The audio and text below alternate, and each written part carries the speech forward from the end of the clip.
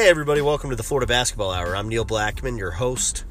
Today's show, pre-Christmas show, is going to be a little different because I have Eric Fawcett from Gator Country, and we recorded Friday before Florida had played and beat Florida Gulf Coast in the Orange Bowl Classic. So we're going to talk a little bit about like the Florida Gulf Coast game in the segment. But, you know, we didn't spend a lot of time on the Eagles. Mostly we spent time on Florida's offense, which I think we've, like Coach White, we've tried to think of solutions and analyze what Florida can do. Today we're going to talk about tempo a little bit and just talk about how Florida needs guys to attack the basket and maybe get to the foul line more. And then we'll preview the Butler game, which is one of the biggest regular season games a Florida basketball team has had in quite a while. Florida will play them 4 p.m. December 29th, hopefully right after the Gators win the Peach Bowl against Michigan up in Atlanta. So, Merry Christmas. We hope you enjoy this show. I'm going to add a segment at the end with some thoughts on the Florida Gulf Coast win because I think that there are a couple things to kind of glean from that game. But first, it's me and Eric.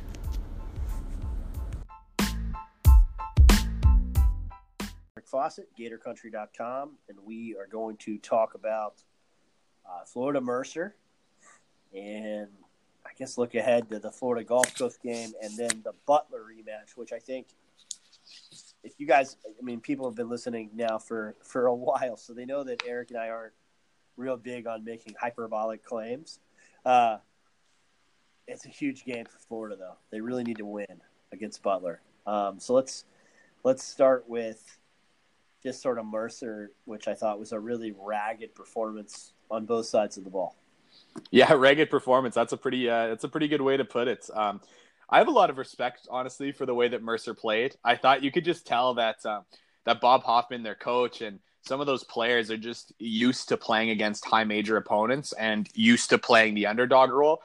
Because of the way that they threw so many junk defenses at you and change defenses so often, and were really content to slow down the game and just put the ball in the hands of their best shot makers right at the end of the clock. And obviously Ross Cummings hit some massive shots, but it's just funny, before you and me are talking about how we coach our high school basketball teams. I've got a school of 300 kids going up against the schools of 2,500, and I look at teams like Mercer and say how do these teams like this always hang with more talented teams? And it's something I kind of study, and I see the way that Bob Hoffman played against Florida here, and I thought it was a pretty brilliant performance by the underdog. I thought that's kind of the style Mercer wanted to play, and they dictated it more than Florida did, which is a little bit concerning for the Gators. But at the same time, Ross Cummings hit some ridiculous shots. The changing defenses forced Andrew Nembhard into some fairly uncharacteristic turnovers. And speaking of Andrew Nembhard, one things I did find a little bit concerning was that it seemed like Marcus Cohen could just get anything he wanted against him. I thought he beat Andrew Nembhard off the dribble a ton. And to be honest, I wasn't familiar with Marcus Cohen, so I kind of thought he would be one of these senior guys who's been through battles, and it's like he's a sophomore. So to see him, obviously Andrew Nembhard's a freshman, but we are dealing with a little bit different caliber. So I thought that was a little bit concerning. I thought that was where a lot of the defensive breakdowns for Florida did happen, were just Marcus Cohen being able to beat Andrew Nembhard off the dribble. But yeah, not a plus performance, I would say, from the Gators. Not a game I walk away with a very good taste in my mouth. What do you have to say? Yeah, so I thought a couple things. Bob Hoffman has almost 500 wins. In fact, he might have 500 wins. So I think, a lot of people really respect him. And people remember that Mercer beat Duke for a few years ago in the NCAA tournament. But, they've won a CBI, I think, and have advanced in the NIT a couple times. So it's a good program. I was a little concerned with Nembhard's play as well, and I kind of wanted to get into that with you because I thought one thing that Mercer does when they play with the four guards, or even when they played three guards, a forward and a big, is they really get out into the pass lanes and kind of aggravate your first passing option. And that's something that Hassani Gravett, who Florida will see in a couple weeks, is really good at doing. Something that's kind of a vintage thing for a Frank Martin team. So I think Mississippi State certainly does it a little differently because they hedge a lot. It's a Ben Allen team.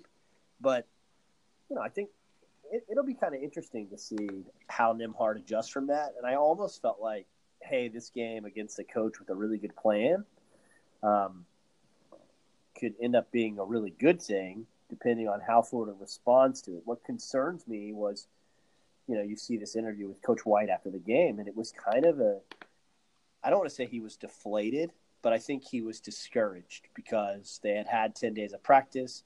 Apparently they had 10 pretty good days of practice. And then they came out and an opponent threw some wrinkles at them.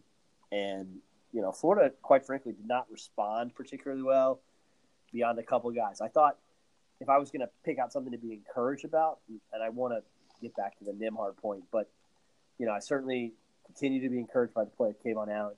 And I thought Tavarius Hayes, while leaving a lot of points on the floor, was marvelous in a game where Florida had to have him be marvelous because,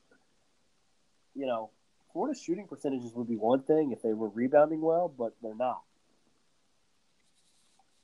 Yeah, that having a guy who could offensive rebound a little better consistently would definitely be good. Just also quickly, Bob Hoffman, he's only got 198 wins because but he spent like 10 years coaching in the NAIA and also spent a couple years in what looks to be probably the D League at the time. So, definitely has coached a lot. So he does have 508 head coaching wins between leagues. But anyways, the way that you mentioned just of how deflated Coach White looks, obviously Florida didn't lose, but I'm not sure there was a worse outcome that really could have happened in a win, if you know what I mean. Obviously Florida's offense didn't look great. The way that they kind of executed in the final minutes when they turned over the ball just on the inbound and gave up a pick six and committed some bad fouls that were just confusing. Again, the way that Andrew Nembhard, who's actually been fairly steady defensively, had a really poor defensive showing and had some uncharacteristic turnover. There just wasn't a lot to go on other than, it was good to see Kayvon Allen hit some shots off the dribble, and it was great to see Noah Locke hit a ton of shots. But yeah, it's got to be pretty deflating after that many weeks of practice. But at the same time, I do look to just how hard Mercer would be to scout for with all their changing defenses. And even the points Florida gave up, like I said, there was some really good defensive possessions that just ended in a Ross Cummings step back three. And I will take that. That's something we've talked about on this podcast a ton, just about not even looking at if the shot went in or not, just looking at the quality of shots. And again, that was those are shots we'll live with. So I can definitely see why he's kind of deflated, but also at the same time, if there was you take 2 or 3 of those ridiculous threes off the board and they probably don't have, the game probably doesn't feel as close in the clutch. Yeah. And I mean, and that's actually a pretty good point in the sense that, Florida was ahead 62-46 with 5:08 to go. So now they had one field goal after that point. And that's kind of one of these things. But I wanted to run some numbers by you but first what do you do with a young point guard when teams are that aggressive in the passing lanes? Because it's kind of hard to think of solutions on a team that doesn't have a ton of guys that are good at cutting and kind of disrupting that. Oh yeah, especially when Mercer was going some of that 3-2 or extending some of those zone defenses out, and you could tell that it just it felt like it was taking the first 10 or 15 seconds of the shot clock just to recognize what defense Mercer was in and then kind of get guys to spots. And that can't be all on Nembhard, of course. I think that some of the other guys needed to kind of figure out what was going on. And that's kind of an offensive problem that you and me have talked about a whole lot. That I think at least I think this is the biggest problem with Florida's offense. Is just that Florida has so few guys that are really great at creating off the dribble. They have a lot of catch and shoot guys, but when you've got a lot of guys that want to get their feet set and generate offense by catching the ball, it's pretty tough to play against the zone because, you need movement. You need guys to get in the teeth of the zone. You need someone who can force two defenders to take them. So when it was a bunch of guys standing in spots and then, your primary defender on Nembhard with two guys in his passing lanes, that is tough for him. And some of his turnovers were him, throwing looping passes, hoping that he could lead one of his players to cut through. And there was a miscommunication and the ball just bounced out of bounds. And those turnovers suck because it's like not even like if you made that pass, we have a layup or something. Right. But at the same time, it's not all on Nembhard as much as I think that was probably really frustrating for him. Yeah, no, I mean, I think that's true, and it's become, we don't know how long Dre Bauer will be out. Who's really one of two guys on the team that we know for a fact can attack the He actually got cleared this morning, by the way. Okay. Just not sure when this podcast is going up, but on Friday morning, Mike White said he's good to go. So we'll hope he's really good to go. Unlike Chase Johnson, who was cleared and then was unfortunately ill. So, but sorry, you can go on. No, there's always something wrong with Chase Johnson, which is, it's astonishing and it's sad. Mike White's first consensus top 100 recruit. He's played 30 minutes. Ugh. So, and he's a guy that Florida could use because I think the Gators are 300th in free throw percentage, which speaks to the point that you're making about how you got a lot of catch and shoot guys, and they're not necessarily attacking defenses, getting in the foul line. And I think, it's something that Dre Ballard is learning to do, and I think he wants to do that. I think that's an innate part of his game.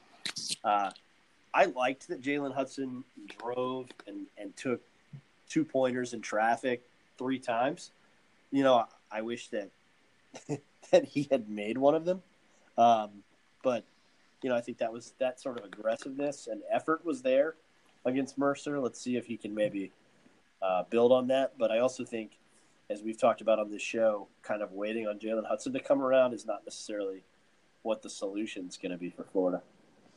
Yeah, I think in a perfect world, Florida's winning by 15 points at halftime, and you really can allow Jalen Hudson to play through some mistakes a little bit more. But the problem was because the fact that the Mercer game was even close was there was a couple times where Hudson got pulled for a defensive mistake. And I know there were some people on the Gator Country boards and on Twitter that were kind of talking about like, hey, well, why don't you like let him play through mistakes and whatever? But it was like, it was a 1-possession game at the time. And that's what kind of just really sucked, is that if the game was going better for the Gators, Jalen Hudson could miss a guy in transition and give up a 3 and have the chance to play through that. But instead he got the pull just like he normally did. But to say, Mike White said he had a great, 10 days of practice and that's why he started. I'm glad to hear he had good practices, if nothing else. Like you said, I thought he got some shots at the rim that spilled out, but I thought were good attempts. And I think that's a good starting point for him. It was unfortunate that a lot of his jump shots still looked just so crooked. Like he missed one so wide right, and he missed one short, and he missed one long, and just not good misses. So I don't know if his jump shot's anywhere close to where it's where it was last season or where it needs to be. But I'm still just not really sure what you do with him. Yeah, I mean it's a tough deal. They've also talked a little bit about, a lot of people have talked about tempo. I thought Eric wrote a really good piece at GatorCountry.com about whether playing faster was the answer. And Hudson's attempt to sort of drive and get baskets at the rim are an interesting kind of point to that. It's like if Florida's in half-court sets, then like they need to attack the basket and move the ball a little better to assure that their shot selection issues go away. Because as your article illustrated, Florida's settling for 2-point jump shots that aren't at the rim a little too much this year so far. Yeah, that was kind of one of the biggest things that I found looking at the numbers, particularly a new site I started to subscribe to called Hoop Math. So shout out to them. That just has, that had all this. That's where I got all the data about just like the shots and percentages at what points in the shot clock. And it was really interesting to see how many 2-point jumpers Florida took in the middle of the shot clock. If you were to just look at, early offense or transition in the first 10 seconds, late offense in the last 10 seconds, and then, that middle area of the clock where most of your shots come. Florida was taking a lot of 2-point jumpers, and a lot of them that weren't assisted. And that accounts for even on a just attempt, not necessarily a make. They're just taking a lot of 2-point jump shots that weren't even off a pass in the middle of the clock. And I think that if there was, like, sometimes you've got to take 2-point jump shots at the end of a clock. It might be the best look you can get, but that's just not the best look you're going to get in the middle of the clock. At least that's my personal opinion. I'd rather see them take tough threes than tough twos if it's going to be in the middle of the clock. If it's, if it gets to 6 or 7 seconds on the clock and Kayvon Allen needs to beat a guy and pull up from 17 feet, it kind of is what it is. But it just kind of showed that. And shot selection is something you and I have talked about. We don't think it's been great all year, and the numbers really back that up. Yeah, and look, I think one of the bigger answers is kind of obvious, but it's they've got to use their elite defense to create offense more. And there's a lot that goes into that, and this is where kind of our coaching background steps in. Is guys have to be looking to get out and go when they get turnovers. And I don't know if Florida does that as consistently as I'd like. I think certainly in the Mercer game, there were a couple times where Florida, some of this was Mercer doing a great job getting back in transition. And other times it was like Florida making a conscious decision to pull up and run half-court sets when I'm not necessarily sure that's what they want to do. I mean, your article kind of highlighted that, Florida's transition numbers are a little bit better than their half-court numbers, at least to some extent, field goal percentage-wise. Everybody on the team, if you look at – because I'm a Hoop Math subscriber as well. So everyone on the team, except for Dre Ballard, has a higher percentage shooting in transition. But there's a lot of ways to kind of then subsequently break that down, whether those are layups or – So I don't think the answer is Florida taking a bunch of transition threes, but – I think Florida does need to pick its spots so that it can get out and move a little faster. I mean, is that kind of the conclusion you came to? Yeah, I think if I were to just kind of boil it down to to one sentence, it was kind of like looking at the numbers. An average shot in transition is of more value to the team than an average shot in the half court. Because like you said, just because I think, they have better numbers in transition, I don't think they need to run up and take the first shot they can just because the numbers point to them being in transition. But yeah, if you just they were a few I don't have the number in front of me, but yeah, their points per possession were better in transition than in their half court totally, and just therefore it would be better off for them to take a half decent look in transition than a half decent look in the half court. And I wonder if part of it is something that we've kind of talked about is it seems like Florida when in the half court when they have gotten offense, that it's been a little more out of the slowed down set plays as opposed to their motion offense. And I wonder if that's something they are kind of focusing on, and therefore when they get the basketball, they're not as much thinking push. They're thinking about how their identity might be to slow it down a little more in the half court. But yeah, I think that the move might be to obviously, if you get a steal, go hard, look for that initial offense. If it's not there, then you can kind of pull it back, get to spots, and run a set. But just you still need to take those easy buckets when you can.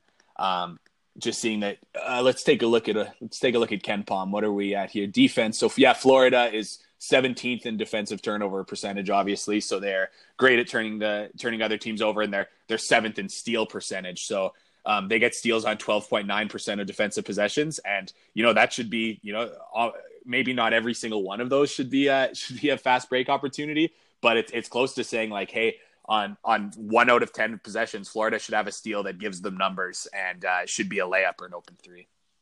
Yeah, no, I mean, so another suggestion from a listener was asked why Isaiah Stokes isn't playing more minutes, which, people, I'm not laughing at the question. I'm just saying that, like, I think sometimes people see a guy make a little hook shot and you can get kind of captivated by that one moment. And then not really look at other things. First of all, Kavarius Hayes is one of the best defenders in college basketball. Second of all, he's in the top 30 nationally in offensive rebound percentage. That's actually gone up since the Michigan State game, which is fairly impressive. And third of all, it affects field goal percentage. Kavarius Hayes is 66%. Isaiah Stokes is 47%. Shot percentage at the rim, Kavarius Hayes 82%. Isaiah Stokes 29.4%. Field goal percentage at the rim, Kavarius Hayes 70%. Isaiah Stokes 60%. So the numbers kind of bear out that Kavarius Hayes is a better offensive player right now than Isaiah Stokes, even though it's obvious that a player like Stokes has an immense skill set on that side of the floor. Yeah, I think kind of like you said, I think Isaiah Stokes not playing more is almost just more because Kavarius Hayes has been so good versus, especially defensively, obviously. And Kavarius Hayes' defense is keeping him on the floor, as opposed to Isaiah Stokes. If you sub him in, he's going to hurt you on defense right now. I really thought that Florida was going to end up playing more zone this year defensively, and that still definitely could happen in the conference season. But if they played some zones where Isaiah Stokes could be covered up a little bit more and his lateral quickness wouldn't be exploited as much, I think he could warrant more minutes. There's also even a moment, and not to put so much stock on one shot, but there was one time where kind of Isaiah Stokes had that like semi-trail open three right from the top, and he didn't hit it. But if that shot went in, it would have kind of meant a lot in terms of like. And I know from watching him in high school, like Isaiah Stokes can hit the three ball, and if he was to start knocking those down at, let's say 34% even, that would start to get really interesting for how Florida would play, because that would be an element that you just don't get from Kavarius Hayes whatsoever. And I think that would have been really interesting if Isaiah Stokes knocks down a three or two. I think it'll be really interesting to see if he gets more minutes on a Florida team that's struggling offensively. But yeah, right now I just think Isaiah Stokes, his defense is not very good, and his offense is just not quite good enough to make up for what he's doing defensively. Obviously, I still think he should be playing a regular shift like he is, but he's got a little ways to go. And if Florida starts playing a little bit more zone in conference, I think that he could warrant a little more minutes. I would love to see Isaiah Stokes look to pass the ball a little bit more when he does get the ball on the block. I love that he had some moves down there, and like you said, hit a little baby hook. It was nice. Had another nice little post up.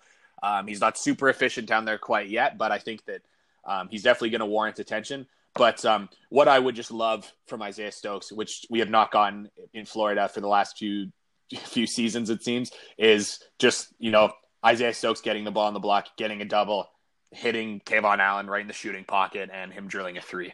We just haven't had a lot of those inside-out jump shots that Michigan State got a ton of, and a lot of other teams can get, because we just don't have that when Kavarius Hayes is our offensive five. So if Stokes can do some of those things, I think he'll warrant more minutes. But right now, I think that Kavarius Hayes' defense is just going to keep him as the guy getting a lot of minutes up there. Yeah. Let's see. I mean, we can roll through another listener question, right? Absolutely. So someone said, what can Florida do to run sets for Noah Locke? It's obvious he's Florida's best offensive player. There's a lot to that question, but I'll give you a hack at it. What I'll say is Florida did run a lot of sets for Noah Locke. Yeah. But have at it, Eric. Yeah. Well, I mean, like you said, you kind of alluded to, there's a lot of ways you can do it. You can, simply have a little pin down screen and hope it challenges the defense to make a decision and maybe gets him free for a jump shot. It would be really interesting if you had someone like Stokes on the floor, have him set something like a pin down screen for Noah Locke and see if it kind of forces, because of the way he can shoot the ball, if it forces Isaiah Stokes' defender to kind of hedge out, and then maybe you can get Isaiah Stokes rolling towards the rim, slipping that screen. Things like that would be really interesting, especially because I love getting shooters open shots. That's obviously great. But my favorite thing about shooters is the fact that they can take a lot of gravity and you can get buckets for other people. If you're an NBA fan, go watch JJ Redick play for anyone. But of course, when he's recently been playing for the 76ers, it's not just that he gets so many open threes, but it's Joel Embiid getting so many layups at the rim because when JJ Redick runs off screens, people have to adjust and people have to hedge out. And so I would love to see sign kind of some sets like that. Obviously, you can start him under the hoop and make him run, give him a couple different options to do things like that. The problem with those kind of sets, and I know that Florida fans will not like this, but if you're going to run a lot of kind of running Noah Locke off screens, that also means the ball just kind of has to sit in your point guard's hands a lot of the time as you're waiting for the play to develop. And that means if a team blows it up, suddenly you've just had Andrew Nembhard dribbling the ball for 6 or 7 seconds. And I think that's what a lot of people have kind of lost favor in. But other than that, hey, just keep using Noah Locke as a floor spacer if he's going to pick and roll or pick and pop with Keith Stone or one of the front court players. And he's found a way to get open looks. He's taken a lot of threes, but they've all been really good looks. So he knows how to move off the ball. Yeah, he rarely takes a bad shot. For a freshman especially. He actually did. I think I sent a tweet about this at the beginning of the game because I thought Florida's first 3 possessions against Mercer, the 2 possessions where they didn't even get a shot off, they ran the best offense. And then Noah Locke hits a 3 with Cummings in his face on the second possession, and you're just kind of like, well, I mean, what Cummings did that returned the favor later, like what can you do when guys make those shots? Just sort of you just shrug your shoulders at it. I wanted to get back to the Stokes inside out idea though. Is speaking of Dudley Blackwell, like I saw a Snapchat where he had snapped the Stokes shot. I guess rewound it and found it amusing, and his comment was, the big fella can make them when the whole bench stands up. Yeah. No, it's true, and anyone who watched him in high school knows he can make those shots. So I think it's going to happen. Yeah, I mean, if the whole bench is up with the 3-point sign, that's when you have a good shooter. So he can knock those down, and he wasn't immediately taken out of the game for that, like Dante Bassett was at one point last year when he let it fly. Now, Dante can shoot out there too, assuming that he is going to get cleared to play again here. Oh, I think he was cleared too this morning, but actually I'm kind of blanking on that now. But I think he might have been cleared as well. But I do know Ballard's cleared. I love it. So Florida Gulf Coast Orange Bowl Classic tomorrow. They've won 3 in a row. Haven't really played anybody in that stretch. They score at a pretty high level. Zachary Scott, former Westminster Academy player, is one of their best freshmen, and he can really do a little bit of everything. I never thought that he was a great shooter, but he's one thing he's really good at is getting the ball. If you back them up, if you extend your defense, which Florida's very good at making people extend their half-court offense, and if you do that with Scott, he's kind of good at just putting his head down and going at the basket for a little guy. So that's something that Mercer did with some success. I'd look for Florida Gulf Coast to do a little bit of that. I think this is not a very good defense for Florida Gulf Coast that Florida will play. So this is a real yet another opportunity for Florida to kind of find an offensive rhythm.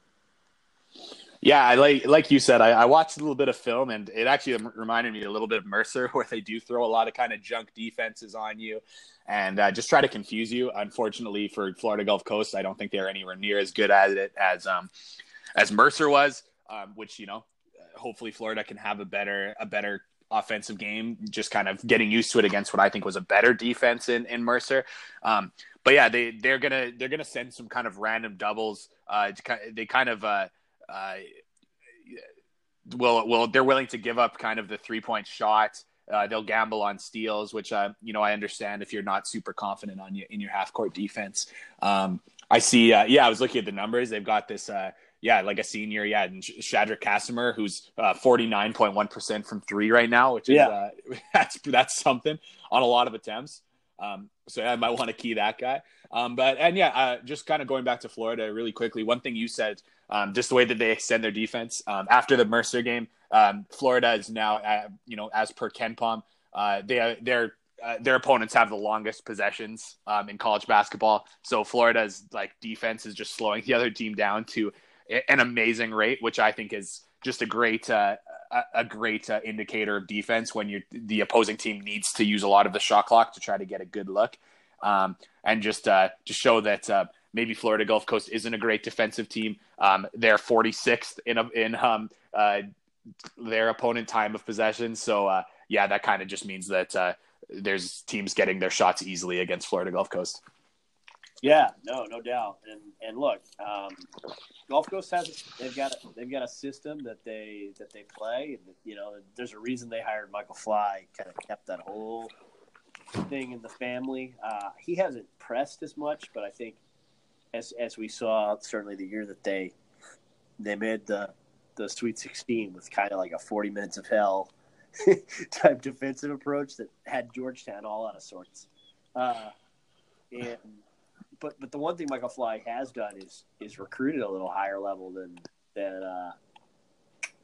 either Joe Dooley or Andy Enfield, to be honest. I mean, they got a guy, Quentin Jackson, who just committed, who they committed that Fly recruited, Zach Scott, Keith Cato. So their freshmen have produced a lot. And certainly in terms of the type of athletes that they have, they're a little bit more athletic a team. Well, one thing that I thought was that I totally forgot about. So I was watching by far the most interesting game on the schedule so far for Florida Gulf Coast has been that they beat South Dakota State earlier in the year, which is pretty crazy, really, because South Dakota State, just lost to Nevada by like 3 or 4, and so obviously, South Dakota State's really good, and I wanted to see what they were doing. And like I said, if Mike Daum ever got the ball, they were just sending doubles from anywhere, like one pass away, kind of like where you wouldn't normally want to double from. But anyways, they kind of kept Mike Daum at bay. But anyways, one thing that I thought, I was watching that game and I totally just forgot about this happening, but I saw him on the bench and I was just like, oh, I totally forgot that happened. And they got Ricky Doyle, that big man that used to be at Michigan. And I know he had some injury kind of problems, but they got Ricky Doyle as a transfer before last season. And this year he's hardly plays for them. I think he plays 8 or 9 minutes a game I saw. And probably some of that is injuries because he had some injury problems at Michigan. But just the way that you're talking about recruiting, there was a point where he got some good caliber recruits and got Ricky Doyle as a transfer submit for Michigan. And it was kind of hey, this is, they might have something cooking down there, but things haven't quite shaken out quite yet for them. We'll have to see going forward, because that has been obviously, we know they had some fun tournament runs, obviously under a different coaching staff, but they can obviously win some games there. Yeah. So pretty big game for Florida to get confidence headed into what I think has kind of become a must-win game against the 8-3 Butler team. That hasn't been particularly consistent really this year, but also they have Kamar Baldwin, who I think we both agree is one of the best players in the country, and Paul Jorgensen and Sean McDermott, who can just light you up. Well, the one thing that really sucked about Florida's kind of lost to them last time was, if you look at Butler's, you look at how they played this year. It's if Butler could get the game up into the 80s or 90s, then it's usually Butler's been winning. And when the game has been kind of slow to a slower game, a lower scoring game, they lost to St. Louis in a St. Louis actually kicked them around pretty good and just kept the game slow, and Dayton beat them in kind of a similar way. So the fact that Florida made the game really slow and a grind, I think really benefited Florida. So the fact that they couldn't pull it out just kind of sucks. But I do think that's one that Florida kind of, Florida needs to play kind of the same tempo of game and just hope that a few more shots fall down. Because obviously, I think Florida did a lot of things right to win. Obviously, defensively, and the offense, or defensively, and the offense would just betrayed them like it has a few times this year. Butler plays UC Irvine. That's their kind of they play them before they play Florida. So I'm really interested to see how they do against UC Irvine, because that's a really good team that beat Texas A&M and played Utah State. Or no, sorry. Oh, yeah, they did play Utah State. I don't think they played them tough, though. But they played another good team tough. Or they beat St. Mary's. That's what I'm talking about. Yeah. Now I'm looking at Ken Palm. Oh, they actually got crushed by Utah State. But anyways, UC Irvine is they're a really good team, and I'm interested to see see what they do against Butler. And hopefully Florida can get some momentum offensively going against Florida Gulf Coast. Because, as we keep talking about, we know Florida's going to defend. So, as good as Kamar Baldwin is, the kind of X factor for Butler has been Paul Jorgensen all year. In the twos, I don't know if I'd call the St. Louis loss disappointing, because I think St. Louis is pretty good, and we're going to get an idea of that tomorrow, because they actually play before Florida at the Orange Bowl Classic. Oh, all right. They play Florida State in the 2:30 game. So we'll see if I'm totally wrong, but they appear to be pretty good. And like you said, they really kicked Butler around. But Jorgensen was 2 for 13 in that game from the field, and 0 for 4 from downtown.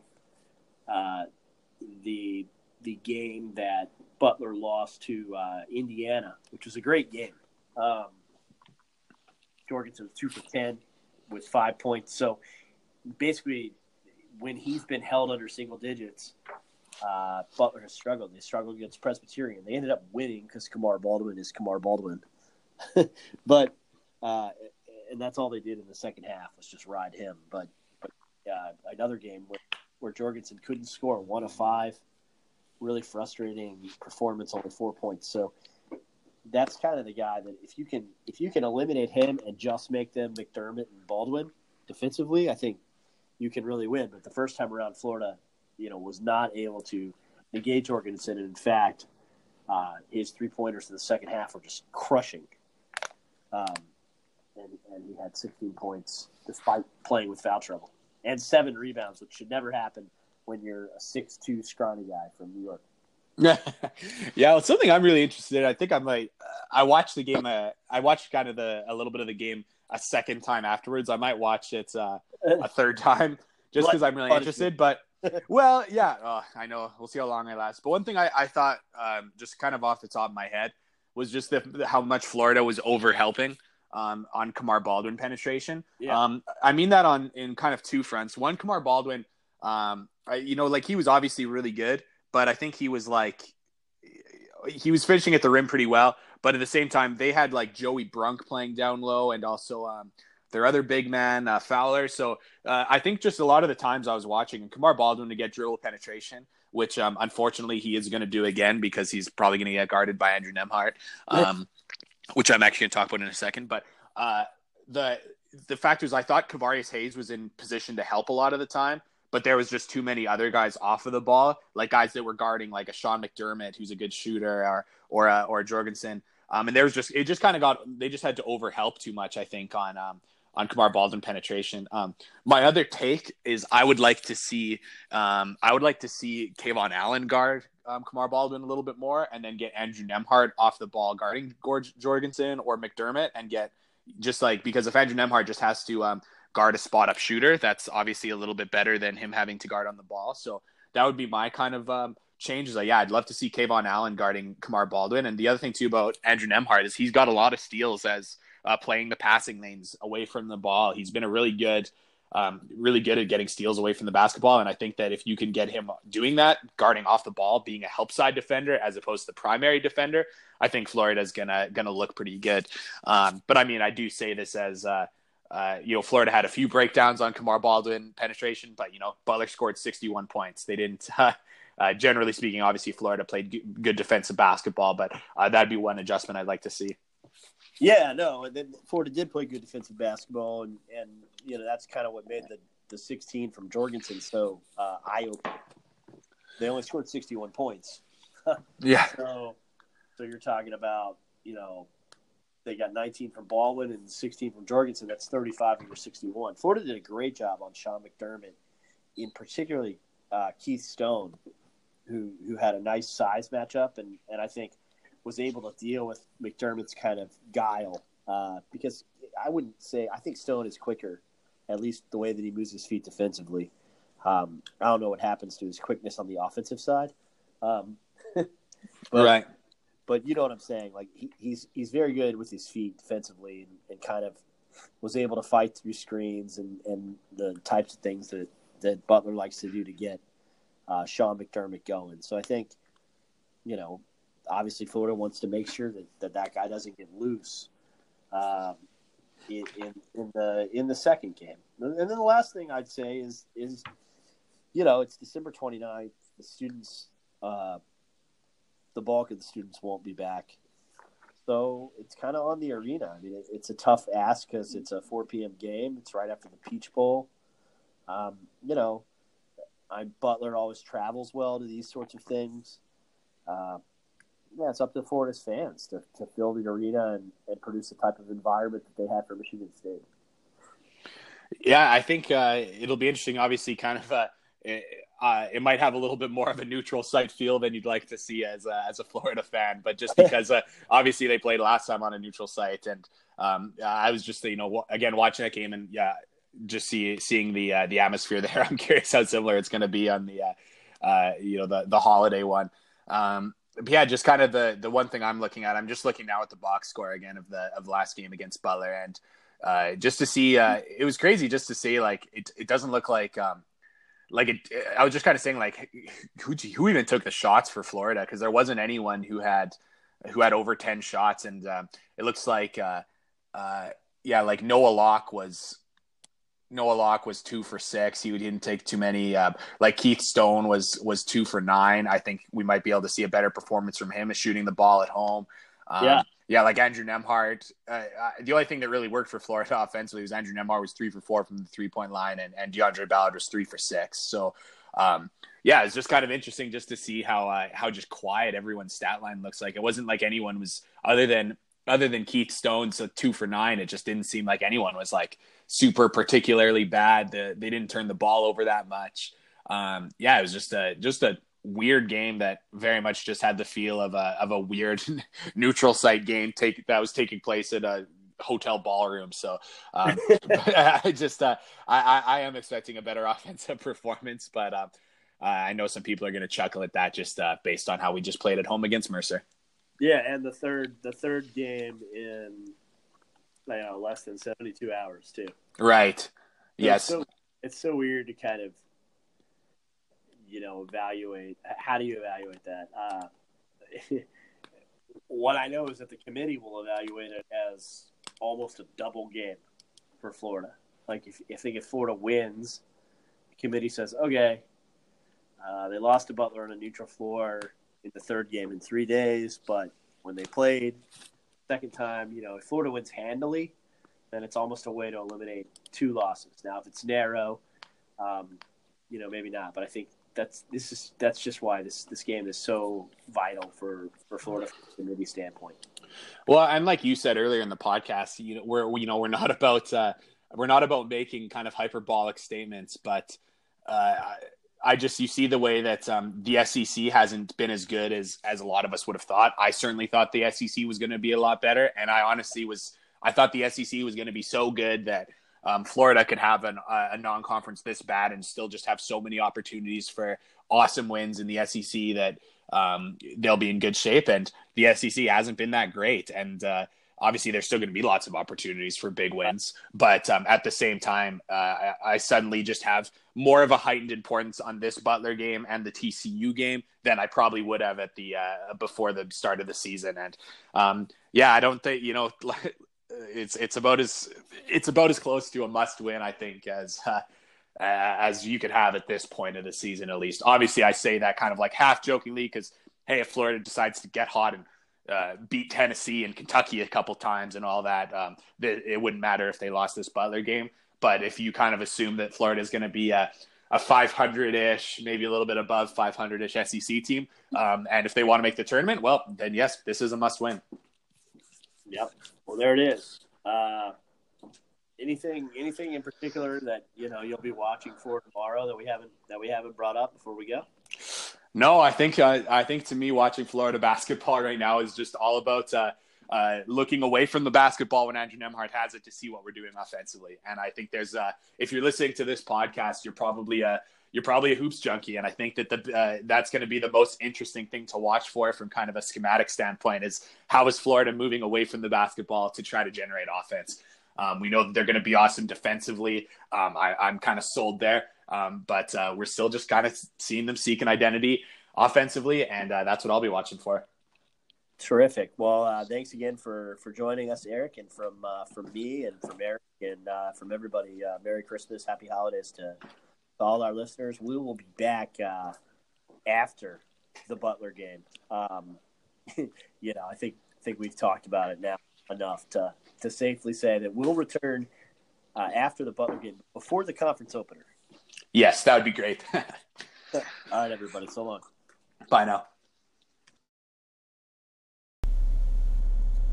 So, as promised, a quick recap of the Orange Bowl Classic, which Florida won 77-56 over Florida Gulf Coast. I'm going to kind of do just a three thoughts on the win. One, Florida's ball movement was way better. And, Mike White said after the game that was something that they emphasized.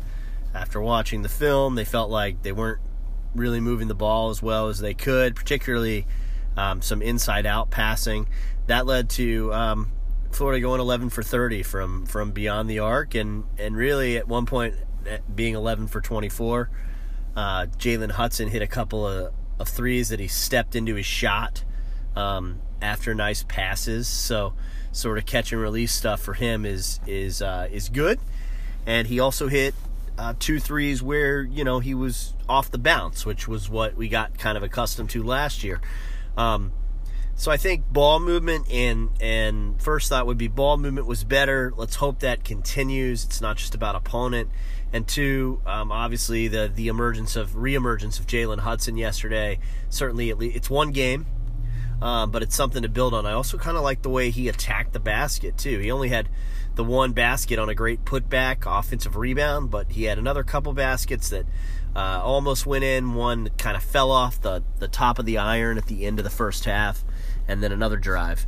Jalen's a volume shooter when he's feeling it, and so I'm not as worried about the 5 for 11. 45% ends up being what Florida shot, but I think Florida moved the ball better and got some good stuff out of Jalen Hudson. Number two, this is another good and bad. This is more of a good and bad. Good was that they rested some starters in terms of minutes. Andrew Nembhard plays a season-low 21 minutes.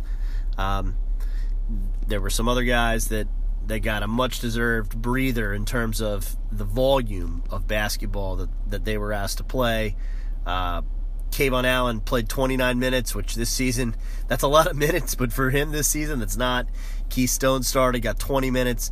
Noah Locke, an incredibly productive 21 minutes, 5 and 9 from three-point range. So the starters got some rest. The bench guys we got to see a lot of. I thought Isaiah Stokes, even though he was 1 for 5 from the field, was a guy that really benefited from those minutes. He has nice moves inside. He hasn't finished at the rim very well this year, but the moves are there. It's just a matter of repetition with him, I think. The bad, we kind of saw what happens when Andrew Nembhard gets in foul trouble. I mean, he picks up a second foul. Florida's up 23-8. When he re-enters the game, it's 26-22. So he's been that important to Florida this year that their freshman point guard, who of course doesn't really play like a freshman at all, but is certainly a guy who's so important and valuable to the Gators. We saw some of the Florida Gulf Coast that somehow beat South Dakota State when Andrew Nembhard wasn't on the floor. So that was a big deal, and getting Nembhard back on the floor stabilized the game in the first half. Third, the Gators defensively, I didn't think were terrific in the first half. They were much better in the second half. Their turnovers ratcheted up. They forced 22 turnovers. That was the most Florida Gulf Coast had turned the ball over all year. Florida limited Gulf Coast in terms of their effectiveness from downtown pretty immensely. This was a team that shot 38% coming in. They go 2 of 14 from downtown against the Gators. So all of that was good. And the key to Florida's defense continues to be Kavarius Hayes, who I thought played one of his best games of this season yesterday with 12 points. He had 7 rebounds. And you know, he had a bunch of blocked shots. What was it? Yeah, 3 blocked shots. So, you know, Kavarius as a rim deterrent continues to play well. Kavarius is aggressive and attacks the glass, and Florida needs him because for as much promise as we saw from Stokes, and Dante Bassett had one nice segment where he had a really nice offensive rebound, and then Hudson missed the 3 right after, but had a really good look because of the offensive rebound and quick pass by Bassett. You know, Florida's still struggling on the glass. I think maybe starting Keontae Johnson, who I think is Florida's best finisher at the rim right now. Statistically, he is by just a couple percentage points over Kavarius Hayes. And obviously, he doesn't have the catch problems that Hayes has with his hands. And he's a good rebounder. You know, Florida has to find solutions and find ways to manufacture rebounds. But I think a lot of it's want to. You know, if there was one real problem yesterday that I saw, it was how they were out-rebounded by Florida Gulf Coast, which really shouldn't happen. 34-32. Some of that is Gulf Coast missed more shots and pulled down several offensive rebounds as well. But the Gators just need to do a better job of boxing out. I mean, Florida Gulf Coast made 8 points right off offensive rebound putbacks. That's the kind of stuff that in conference play just kills you because the margins are going to be so small. And it's something that could really hurt Florida as they move into the Butler game. But all in all, I kind of agreed with Mike White's assessment. Not a horrible performance. Some very good things. And certainly in the second half, a very good performance. The first half, not great. But I think Florida's focus was there offensively for 40 minutes and not defensively for 40 minutes. So we'll look to see if Florida can put together a complete game, against Butler on the 29th. They really need to. By my count, the Gators have played pretty much one complete game all year, and that was the Stanford game in the Bahamas. So hopefully Florida responds, plays well December 29th, and we thank all of you for tuning in. A very Merry Christmas to all our listeners. Happy holidays, and thank you so much for making the first few months of Florida Basketball Hour meaningful to us by listening, downloading on our show, subscribing on iTunes, and giving us a rating. Thanks again. Bye-bye.